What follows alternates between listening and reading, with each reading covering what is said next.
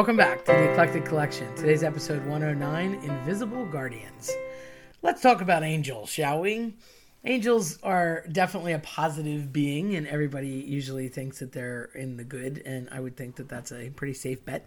Starting with all sorts of thoughts and theories about them. I know that religiously they show up, and you could argue that they're not necessarily mythological, but maybe fantastical creatures as well. For me, being Catholic, it's like a whole different story. You've got your, hierarchy, if you will. There's God, then there's the three archangels, Raphael and Gabriel and Michael, and then you've got your normal angels, so there's like seraphim and whatnot, and then you've got people, and then you've got animals. It's like a whole hierarchy of souls, if you will. So to me, it's a different world, but in general, they're beings, if you will, that have a greater power and ability than humans. That's pretty widely accepted no matter what. They exist in heaven and basically are in a spirit realm, if you want to look at it that way, instead of, I'll say existentially instead of religiously. They're on a level of existence or a plane higher than that of the physical universe. And they show up in a lot of religious traditions. It's considered supernatural or spiritual, depending on how you look at it again. And it's still somebody who serves God or serves an above, deity, if you will. The primary role that angels have is to sort of bridge the cosmic divide that separates God and humanity. So if you even take that to a pop culture world, or you take that to, books, movies, music, you think about City of Angels, Nicolas Cage, where it had a great movie that really involved that. He falls in love with a human. Of course, he has to become human in order to live, with her. I won't spoil the movie for you. It's great, but very cool. And it was probably the best modern day example, even though that's probably like circa 1999. But there's this, cosmic bridge between angels and humans. So they have to figure that out in order to be together. Also a fantastic Goo Goo Dolls song. And I think it won a Grammy for best soundtrack, but throwing that out there. So go watch that when you're bored.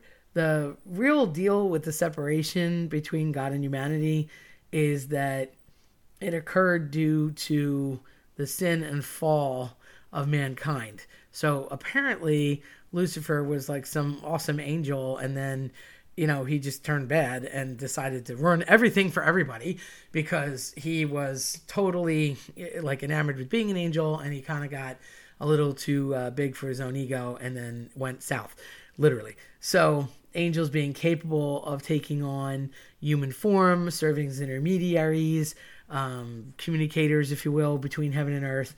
That's their big deal. They're very often messengers.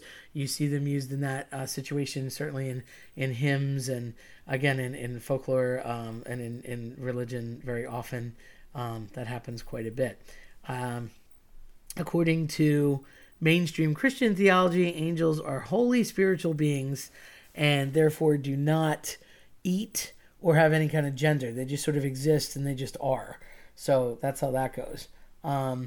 They have very different roles, and again, they could be mostly messengers, but then you have the archangels, they're protectors. So, like the arch, if you will, like the ark above everybody else. They would say St. Michael's the patron saint of policemen and, any first responders, pilots, people that have high danger jobs or high service jobs because they're protectors. So that's always something. The other thing is if you go the supernatural route, when you get a house, depending on the religion of the real estate agent, it's very common that Catholics will turn the corners of the house. They'll bury in each corner of the property a St. Michael's medal.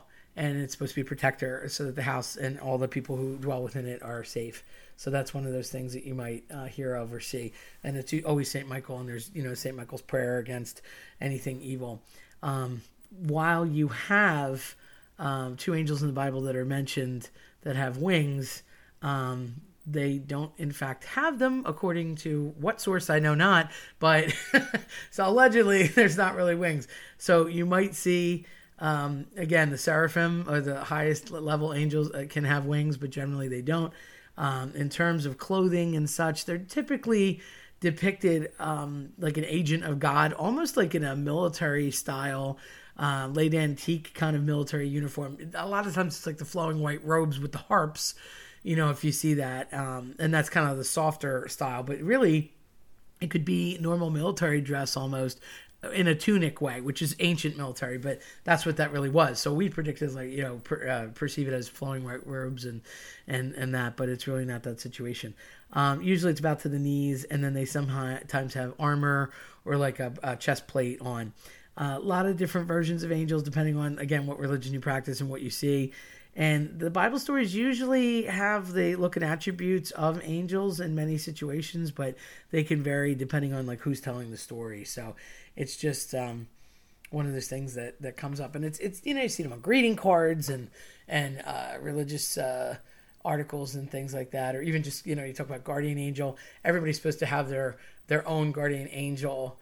There's a prayer to guardian angels.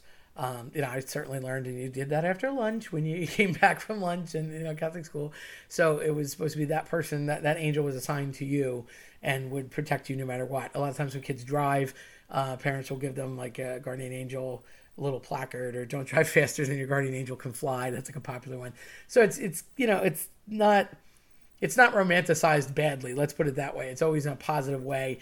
You don't hear, there's the expression fallen angel, but literally is, referring to Lucifer because he was a bad egg.